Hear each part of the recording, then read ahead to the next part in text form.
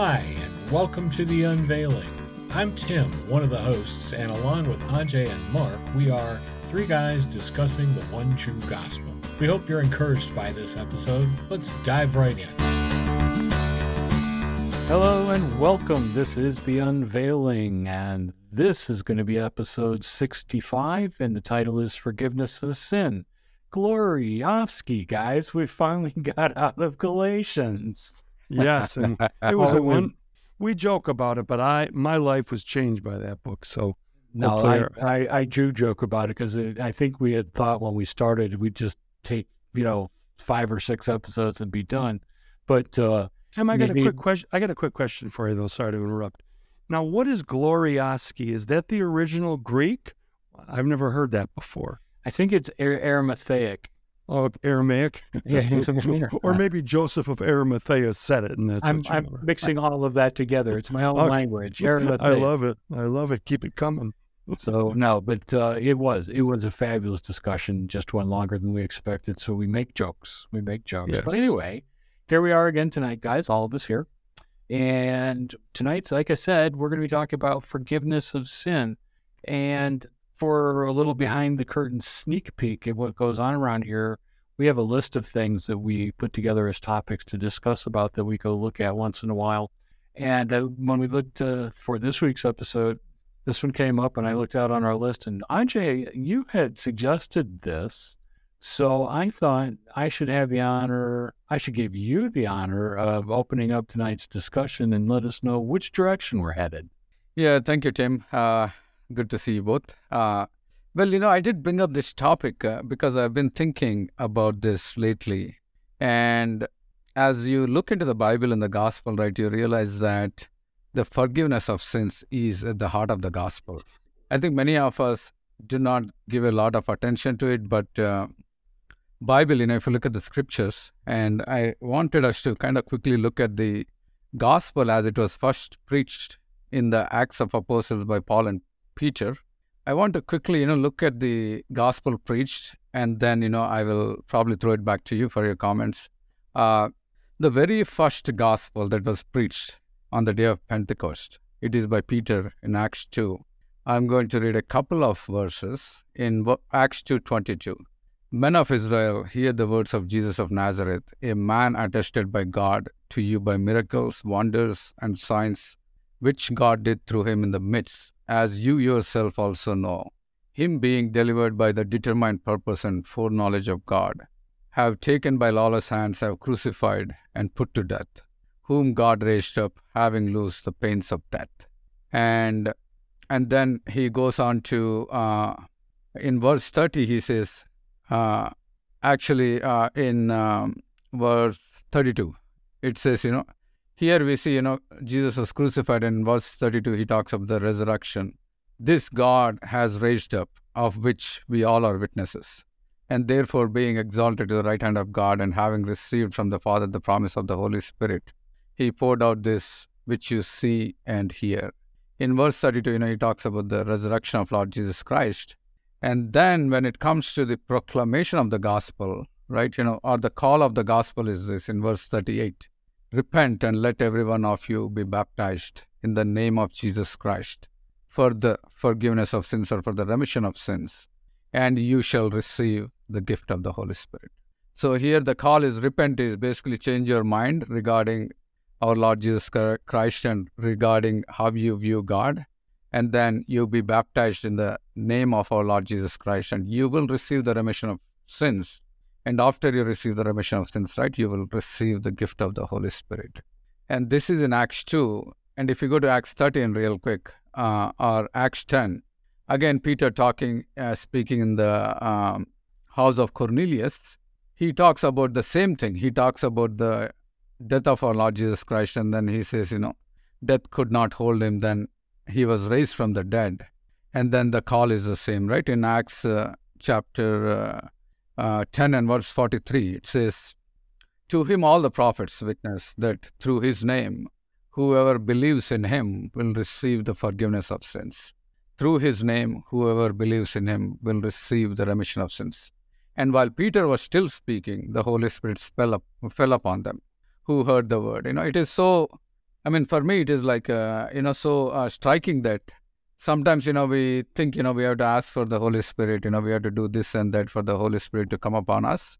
Here, as they heard it, while Peter was still speaking, the Holy Spirit fell. So the moment you believe in the forgiveness of sins, Holy Spirit falls on us or embraces us. And this is Peter. But again, when we go to the gospel preached by Paul in Acts chapter 13 and verse 40, are actually verse 38. And Peter also, he talks about the death, burial, and resurrection of our Lord Jesus Christ, and then he proclaims the gospel. Therefore, let it be known to you, brethren, that through this man is preached to you the forgiveness of sins. And by him, everyone who believes is justified from all things, from which you could not be justified by the law of Moses. So as you can see, the first gospel, actually, in fact, these are the word-to-word recorded sermons of Paul and Peter. If we ever wonder what they preached, it is right here. And we can take this as a template for preaching of our gospel as well, because that is the gospel. And the reason, why the forgiveness of sins is at the heart of the gospel is, as we all know, as we have been discussing, right? All have sinned and fallen short of the glory of God, and the wages of sin is death. So unless our sins are forgiven, God cannot give life to us. And not only that, every human being knows that they are sinners, and the cry of every human being's heart is forgiveness of sins, whether they know it or not. And the gospel comes to us.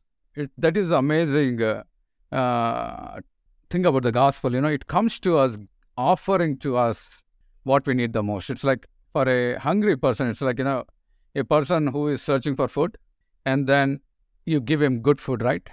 That's all the gospel is. The whole humanity is searching for forgiveness because we know we have sinned and we are full of guilt and condemnation. And unless we know that our sins are forgiven for good, we cannot be delivered from guilt and condemnation. And the gospel comes and says, hey, your sins are forgiven, and you are forgiven because of the finished work of our Lord Jesus Christ. So that is the heart of the gospel. I think it's very important to understand that gospel is all about the forgiveness of sins. Those are awesome points, Ajay. I want to take one step even further back than that, and that is that if you don't believe there's a God, and if there is no God, then you really can't make a case that we're sinners. So you got to kind of start from the existence of God. If you're out there now, you don't believe God exists, we could do probably 20 podcasts on that. But I just want to say common sense, nothing comes from nothing. No matter how much you multiply nothing by time and chance, you still get nothing. In fact, time and chance don't exist if there's nothing. So we're starting from the fact that God exists and that he created us. And if we are created beings, then that very relationship means we owe him obedience. The one who creates the creature has got a right to tell them how they should act. And Scripture over and over tells us, and it's not trying to single people out, but it's saying all mankind have this same sin problem. Apostle Paul quoted the prophet saying, no one is righteous, no, not one. No one seeks after God. And so that's where we're starting from. There is a God who has created us, and once you come to that understanding, then you realize we have not fulfilled his expectations of us, which he has every right to place upon us. So we are in desperate need of a Savior, which, by the way, he supplied for us because of his loving and gracious nature. So can I take another step laterally from that, Mark, and say, sure, let's just talk for just a minute about what first is sin. Now, we all kind of assume that everybody knows what sin is, and I don't, maybe if we could give it a quick definition of something. I mean, I've been evangelized too by people who will start off their evangelism by going, have you ever taken a pen from work? You're a thief. You're a sinner. You need Jesus. And, everyone's walked off with a pen from work or something ridiculously simple like that. But we are talking about a measure of perfection, which is what is expected for us to be able to be in a perfect relationship with God. And we can't meet that standard. And, I think in the Greek, the term for sin is literally translated as missing the mark. So if our mark is perfection, not one of us can live up to that mark. And therefore, we cannot have that relationship with Jesus Christ or God the Father or even the Holy Spirit. So, I just want to start there. And if you guys have anything to add to that. I would just add that I think all of us have our own set of rules and standards. At one time or another, we do something that we regret, that even was below our own personal standards. I mean, we've all hurt somebody or done something stupid to hurt ourselves. Or now just imagine if we can't even keep our own creed, our own code, let's put it that way. God's code is like higher than that, than the heavens are over the earth. And no man has ever met that standard other than the Lord Jesus Christ, which actually qualified him to be our Savior and our sacrifice for our sin. Yeah, so Tim, if I can, I also wanted to actually go back a little further, or little, I don't know what's the right word, right? But little more back than that. And I want to go all the way to the garden to understand what sin is and how we ended up in this situation. Bible clearly says in Romans chapter 5, verse 12. In fact, I think it's interesting that we really don't need to be explained what sin is. When we sin, we know because we have a conscience. And when we do something wrong, it is wrong. I think it's not so much about, hey, I did something wrong. Okay, I did not do what I'm supposed to do. But the more a deeper problem of humanity is why I did not do what I'm supposed to do, right? So there is this built-in inability in all of us to do what is right, and a built-in default ability to, so to speak, to commit sin. Nobody has to teach a kid how to lie. Nobody actually in my life told me how to sin, to be honest. Did someone tell you how to sin? I just sinned. Somehow I learned how to sin and started sinning. And when we try to do good, we end up doing bad. So this built-in inability is what is our problem, more than, hey, I'm supposed to do this, but I did not do that. So to your point, Tim, you said, yeah, I took a pen from work, right? What's the big deal? Nobody really suffered out of it. But the thing is, why did I even do that? That's our problem. So in Romans 5:12, it says, therefore, just as through one man's sin entered the world, and death through sin, and thus death spread to all men because all sinned. So when Adam and Eve ate out of the tree of knowledge of good and evil, we all died. So our nature became corrupt. So in the garden, I'm not going to spend a lot of time here, but quickly by way of summary, in the garden there are two trees, the tree of life and the tree of knowledge of good and evil. And the tree of life is, of course, our Lord Jesus Christ himself. So they could have taken part of the tree of life and have been partaken of Lord Jesus Christ himself and then be in communion and live by the life of Jesus, or they could partake of the tree of knowledge of good and evil and die and then become corrupt nature. So that's what happened. The choice is you live by the life of Christ or you live on your own. So what man essentially said when he partook of the knowledge of good and evil is, I will know what is good and I will know what is bad, and I am going to avoid the bad and I am going to do the good. That's what he is saying. But the problem is, the moment man ate out of the tree of knowledge of good and evil, his nature became corrupt and he died. So there's no way he can do good, because that's what, the moment he ate of the tree, death came upon mankind. So basically the core of our sin is, it's not so much, oh yeah, there is something I'm supposed to do, but I'm not doing. But the thing is, my whole nature has become corrupt. And instead of being reigned by the life of our Lord Jesus Christ, we are being reigned by death. So death begets death. Death produces death. So that's why humanity, whatever we try to do, how much good we want to be, there's a stamp of death on whatever we do. That's what our problem is. That's what we have become sinful. The whole humanity is like that. So that's why, people come up with a lot of rules and regulations and morals and, building these ideal communities, but they won't work because at the core, our heart is sinful. We have no ability to do good.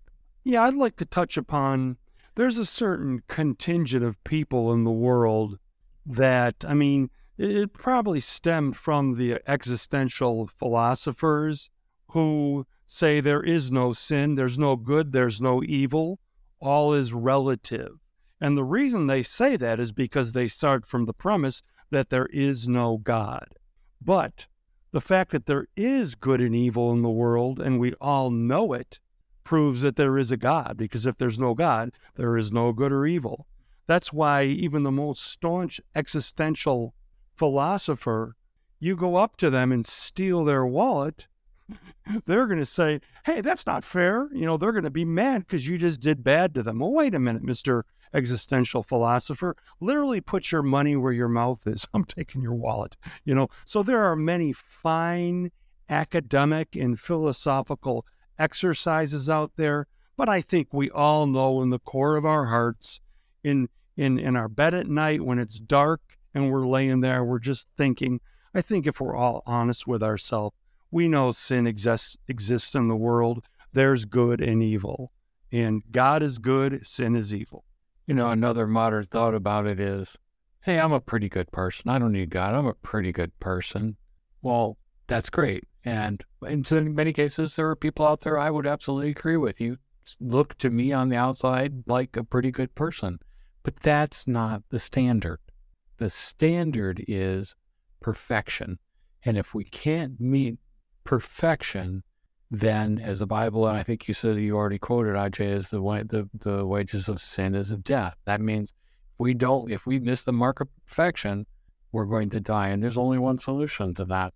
That's a great point, Tim. We are not graded on a curve. We are called to perfectly fulfill all of God's commandments from birth to death. And, you know, that's a bit harder than being graded on the curve. But the great news is that those rules were never intended for you to perfectly follow. They were intended to show you that you can't perfectly follow, and that's why you need a Savior, and God provided that.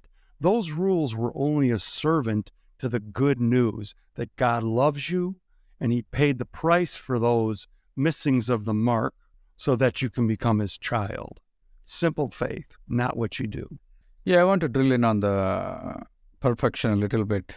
I think you quote this, Tim, all the time, you know, be you perfect even as your Heavenly Father is perfect. Again, you know, when we talk about perfection, you know, sometimes we feel like, oh, perfection is not doing that, not doing this, not doing this. I didn't steal, It's all about, you know, what I don't do. But the thing is, you know, when you think about God, what is He? It says God is love, and God is perfect love. So in order to be perfect, we should be able to, or we should have the nature of God. We ought to love like God. You know, like God loves us. We ought to love one another like God loves us. We ought to love God. You know, that's where we miserably fail. You know, somebody can brag all day, yeah, I don't do this, I don't do that, I never committed adultery, oh, I didn't even look at a woman because I'm blind. But end of the day, you can't love. Nobody can attest to the fact that, you know, I actually love one another. I actually love others like God loved me. There is no way we can do that. And that is a mark of perfection. Perfect love is the mark of perfection. And in fact, perfect love is perfect holiness. When you can perfectly love someone, you can be perfectly holy. Yeah, that's a great point, Ajay. So we have established sin pretty well now, wouldn't you say, guys? Yeah. Well, so can we move on to the answer now? Yeah. I'm getting depressed. Well, you know, let's tackle it in the two parts, like Ajay was saying. Let's make sure we understand what this means to an unbeliever. Yes. Okay, flip it on its head and talk about how it affects a believer, or it doesn't. Yeah. So I think moving on to the answer, I'm going to go back to Romans chapter 5 again. This is one of my favorite verses. So Paul, I don't want to read the whole thing, but if you read Romans chapter 5 from verse 12 till the end, Paul is establishing that through one man sin entered the world, and through one man death came upon everybody, and through one man's disobedience everybody was made sinners. And the answer... Ajay, was that Mark? Of course. I was the one man that made everybody a sinner. It's not Mark, but Adam. So I don't think we have anyone called Adam on our show, but yeah, through one man, Adam. So the problem of humanity is because of one man, and the Bible says the answer is also through another man, and that is the Lord Jesus Christ. So verse 17 is the answer. And what is the problem, right? Our problem is not so much, sin is not our problem. Actually, our real problem is the consequence of sin, which is death. We all died. And if you are dead, what life you can live? We might be existing, but we are not really living. There's a big difference there. People who do not have the life of Christ, they will exist through all eternity, but they're not really living the life that God created us for. So in verse 17, Romans 5:17, it says, "For if by one man's offense death reigned through the one, much more those who receive the abundance of grace and the gift of righteousness will reign in life through the one, Jesus Christ." So this is the gospel, right? Everything is here. Basically, it's saying it covers the entire spectrum of humanity. Through one man, death came. And through one man's sin, death came. And death is reigning over everybody, right? And how do we go from death to life? It's very easy. Through another man, we have this abundance of grace and the gift of righteousness. Righteousness is another word for forgiveness, because in Bible, forgiveness is not simply, oh yeah, I forgive you, forget about it. No. It's actually, the word uses remission. That means removing. Sin is not attached to us anymore. So if sin is not attached to us, obviously we become righteous. So what the cross of our Lord Jesus Christ does is it takes away our sin and gives us a gift of forgiveness or gift of righteousness. And everyone who receives the gift of righteousness will reign in life through our Lord Jesus Christ. So that is the gospel. So when we receive the gift, we are moved from death unto life. And before death was reigning over us, now we reign in life. That is the amazing transition that happens, the great exchange. Lord Jesus Christ took our sins upon the cross, and He gives righteousness as a gift. And He took our death upon the cross, and He gives life as a gift. And in Christ Jesus and through Christ Jesus, now we reign in life.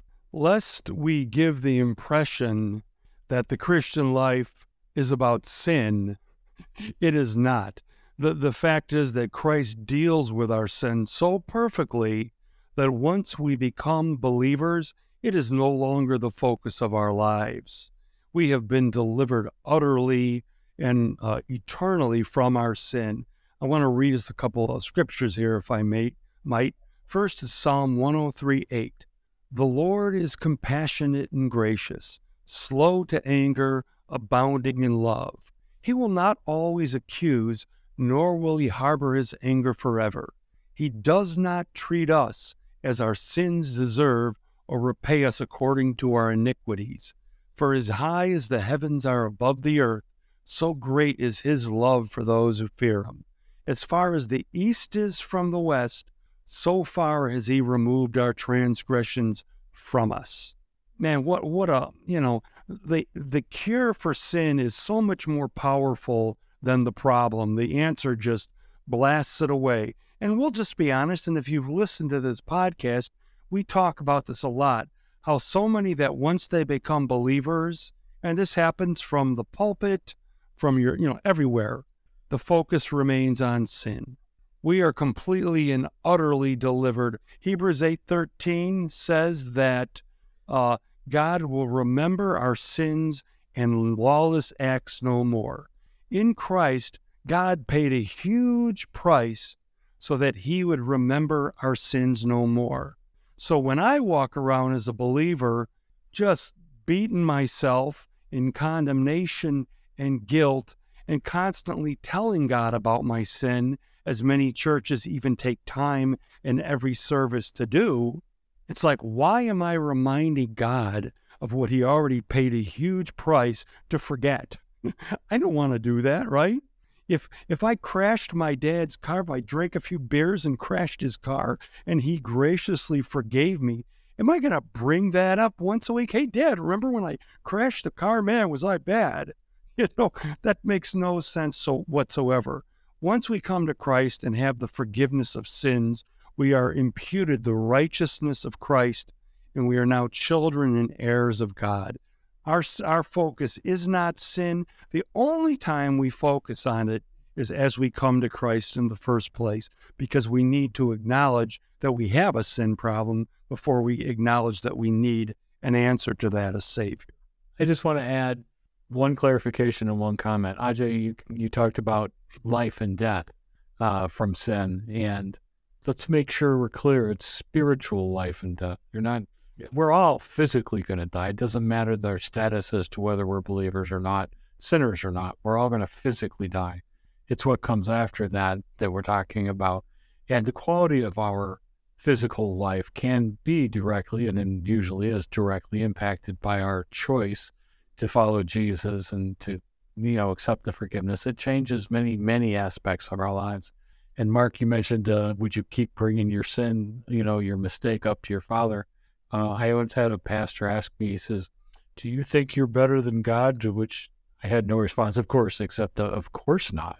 It says, then if he chooses to forgive and forget your sin, why can't you? Why don't you? Yeah. Amen. Yeah, we ask that to our listeners too, our believing listeners out there. God doesn't want you in guilt and condemnation. He did everything to take you out of it. Why would you stay there? Yeah, so I think I echo both of you here. So the forgiveness of sins, as we have just seen, right, for those who do not have Christ, who did not put their trust in Christ, they realize they are sinners and then simply accept the forgiveness of sins. And then after that, they become righteous.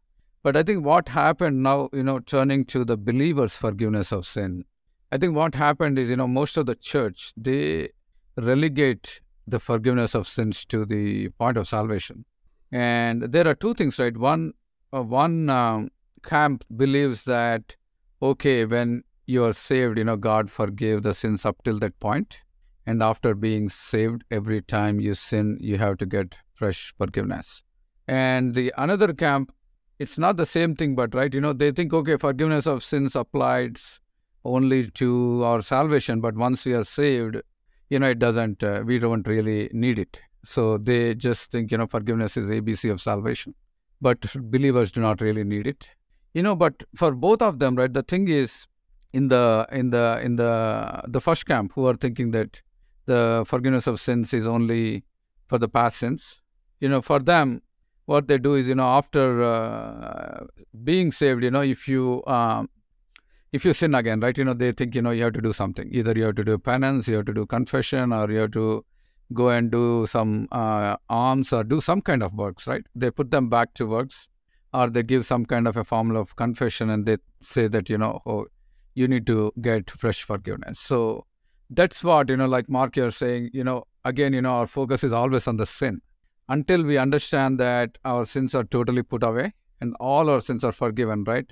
Past, present, and future. Yes, past, present, and future. Even the sins that we did not commit yet, they were taken away at the cross. Until we come to that point, right, our focus is constantly sin, because in this body, even though after we are saved, we still sin. Every day, we do one thing or other that is considered sin. And then the immediate question is, okay, I sin now. How do I get forgiveness? Then they go back to one of these formulas or rituals or works, whatever you want to call it.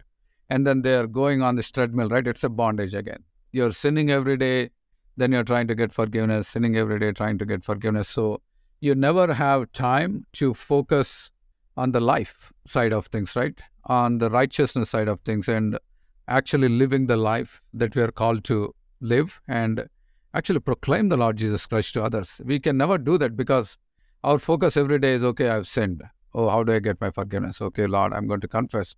And then you confess, and within 5 minutes you sinned again. Some wrong thought comes. That's it. You're going on this cycle forever. So there is no liberty in that kind of living. I'm going to stop here before we go to the next point, but I will ask you guys, if you have any comments to that. I wanted to bring up a scripture we've conversed on many times. I can't remember. I think it's Romans 6:14. It's in Romans. Correct me if I'm wrong, Ajay. But it says, "For you are no longer under the dominion of sin, because you are no longer under law, but under grace." That is right. 6:14, yeah. And then Paul says, and where there is no law, there is no transgression. Just because we become a Christian does not mean we don't ever make a mistake and screw up and miss a mark again, but it's no longer a transgression against God. Christ Jesus has taken every sin away, and that's a major misunderstanding in the church, why so many continue to try to live and gain extra blessing and earn their own sanctification and righteousness by working and doing good deeds, trying as hard as they can and failing, and then being all guilty and condemned because, hey, I'm a Christian now, I should know better. Well, if you're a Christian, you should know better that when Christ said it is finished, he means all the work is finished. And when Paul said the righteous will live by faith from first to last, that means there's no room in there for you to add to it. And in Galatians, when Paul said we start in the Spirit and finish by the Spirit, we don't add any works at all. So just a little side note there on just the completeness of our forgiveness once we come to Christ. The Old Testament, under the law, the only way to gain forgiveness from our sins was through sacrifice and blood. That was the only way to have the effect of being forgiven of sin, the propitiation, the removal of sin from us. And then you'd walk out of the temple and, you start planning on being there again the next time because it wasn't minutes before you'd already sinned again. It was something you had to do over and over and over again. And, the death, burial, resurrection of Jesus Christ on the cross is the blood for all of us forever, offered to every single human being. And once for all is in the Bible somewhere. I know one of you guys has that one handy. I don't remember where it is. It's in Hebrews, I think 10 or 9. Christ died once for all.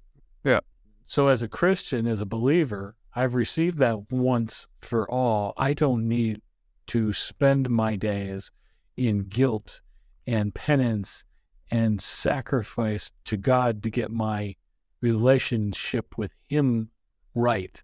Now, I may have some people I need to make up with because I may hurt people and do, silly or stupid things. But with God, once I'm a believer and once my focus is right on Him, that's it. I can acknowledge to myself what I've done, pick up and keep moving on and not worry about it from that point. Yeah. I heard an awesome illustration over the weekend. I want to share that I think is perfect here.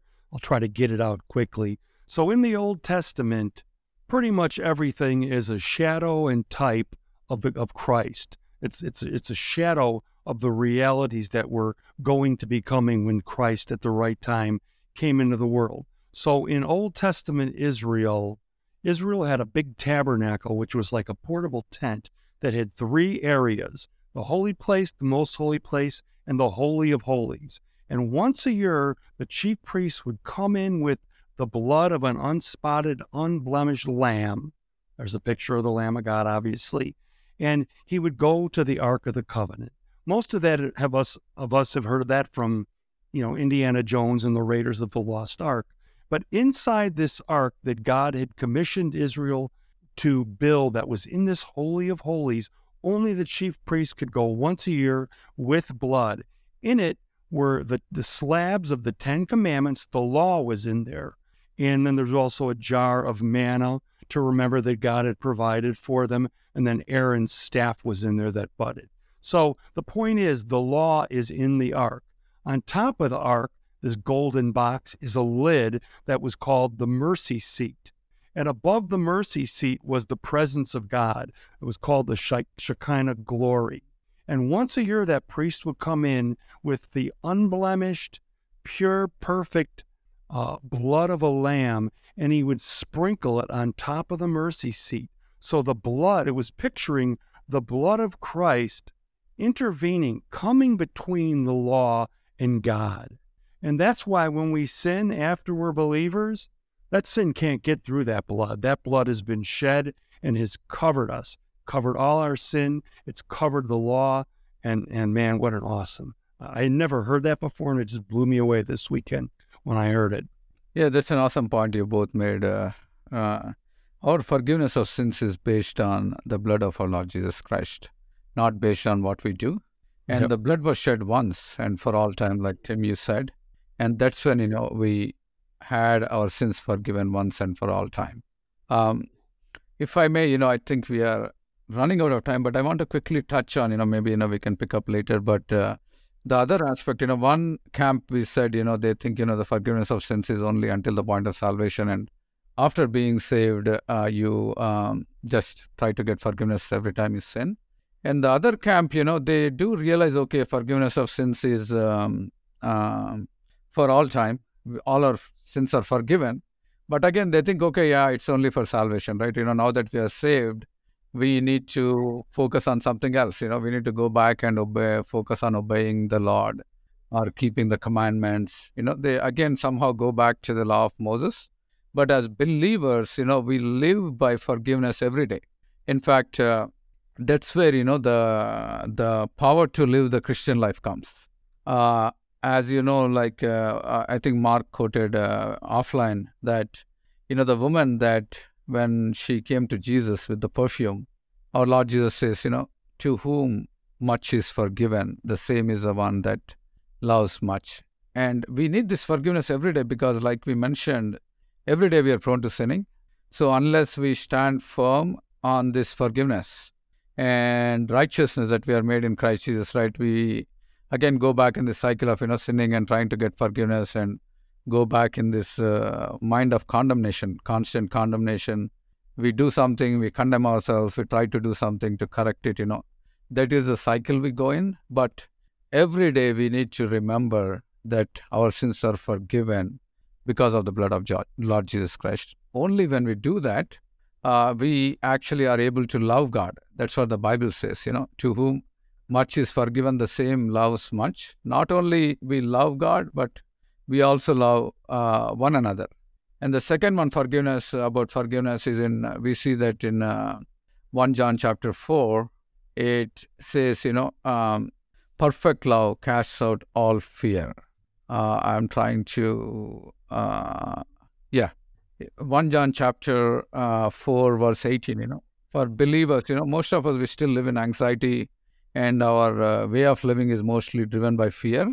Not only the fear of day-to-day things, but also deep down, we have this fear of judgment. And Bible clearly says there is no fear in love, but perfect love drives out fear, because fear has to do with punishment. The one who fears is not made perfect in love. So we cannot really be made perfect in the love of our Lord Jesus Christ until we completely understand this forgiveness and we totally and fully understand that, there's no more punishment for us. So until we know we are forgiven, we cannot be delivered from the fear of punishment. And until we are delivered from the fear of punishment, we cannot be made perfect in love. So, and only when we are made perfect in love, we are able to love one another. And after this, the immediate verse that comes in 1 John 19 is, we love because he first loved us. So in order to, I think sometimes we quote this verse in isolation, but it is connected. There is no fear in love, but perfect love drives out fear, because fear has to do with punishment. The one who fears is not made perfect in love. We love because he first loved us. So the sequence of things is, we understand that we are totally forgiven, and then we understand there is no punishment for us. When we understand there is no punishment for us, we are made perfect in love. And when we are made perfect in love, we love. Yeah. That's such an astounding truth when you contemplate it. It's just surprising how many Christians don't think that's enough, and they add the law to it. 2 Corinthians 3 tells us that the law kills, but the Spirit gives life. Under the law, under religious activity, there's no fruit of forgiveness either for us or for us to extend to others, because the law is just a harsh taskmaster that condemns us. So if you're a believer out there, you're never going to fully forgive and fully love until you come out from under the law that Christ has already taken you out from under. Well, guys, it is time to summarize and wrap up. We've come to what is the end of our regular broadcast schedule. So, as always, a chance for each of you to give your summations and final thoughts. Ajay, why don't you start us off? Yeah, so, I would say, Tim, living a Christian life and living a life of joy, peace, and also life or the ability to be a blessing for others has a lot to do with forgiveness of our sins. I think sometimes we just take it, we give a mental assent, but we really do not take it to our heart and do not fully understand the depth of the forgiveness. And God loved us and He gave us His Son for the forgiveness of our sins. And in the new covenant, when the Lord Jesus Christ on the Last Supper, He said that this is the blood of the new covenant that was shed for the remission of our sins. So I would say daily start your day understanding that you're forgiven, understanding that your sins are not an issue. They're not in between you and God, and understanding that the punishment is behind us, and understanding that, we are the righteousness of God in Christ. And there is so much of blessing in this, and all the other things come out of this, all other blessings. Even I think we did not talk a lot about it, but I personally believe, as you receive the forgiveness of sins, and as you, as your conscience comes to a rest and your heart comes to peace, it will also result in health. Blessed is the Lord, who forgives all your sins, who heals all your diseases. And interestingly, every time Lord Jesus Christ heals someone, I think, not every time, but as an example, I think that applies to every healing. He first said, Son, thy sins be forgiven thee. Get up and walk. So until our sins are forgiven, we cannot have the blessings of the cross or the blessings of, what Lord Jesus Christ did for us. And the other thing is, we also have boldness. When we understand that our sins are forgiven, we can boldly take hold of the promises of our Lord Jesus Christ. So I say, just make it daily part of your life to understand, to receive, and to be thankful, and to meditate, and to dwell on the forgiveness that we have in our Lord Jesus Christ through His blood. And I will sum up by completely agreeing with Ajay, which is one of the first times that's ever happened. But it's of utmost importance to us to understand the depth of forgiveness that God has shown us at the cross, but also to realize that depth is so deep that not only did God forgive us all sins, past, present, and future, but He's taking us out from under the system that declared us sinners in the first place.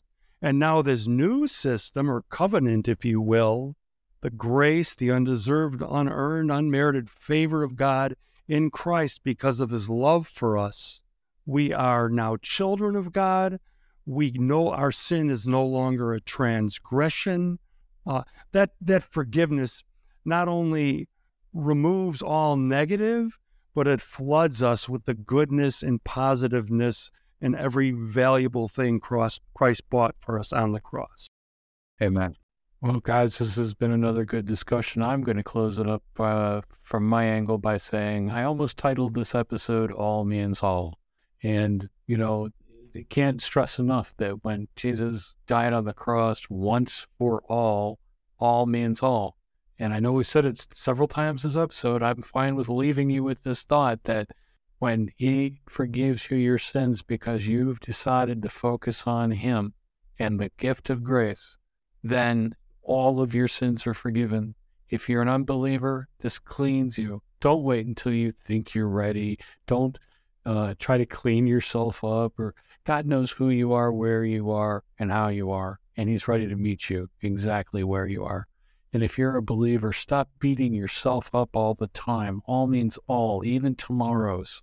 If we can focus on Jesus, we will slowly absorb that idea, that thought, that feeling, whatever you want to say, of understanding that our sins are forgiven and our relationship with God is straight all the time from that point forward. Well, thanks everybody for listening to another episode, and we look forward to talking to you again the next time. Tim again. Thanks for listening today. We hope you were blessed by today's message. If so, we encourage you to subscribe and share our podcast with your friends and family. Our entire catalog of episodes can be found on our website at www.theunveiledgospel.com, or you can listen and subscribe on most popular podcast apps. If you have any feedback or questions, you can send us an email to theunveiledgospel@yahoo.com. You can reach out to us on our Facebook page, The Unveiling Podcast, or you can leave a question or comment on our listener line at 352-398-0089. Maybe you'll hear yourself on a future episode. That's it for today. As always, God bless, and we will talk to you the next time.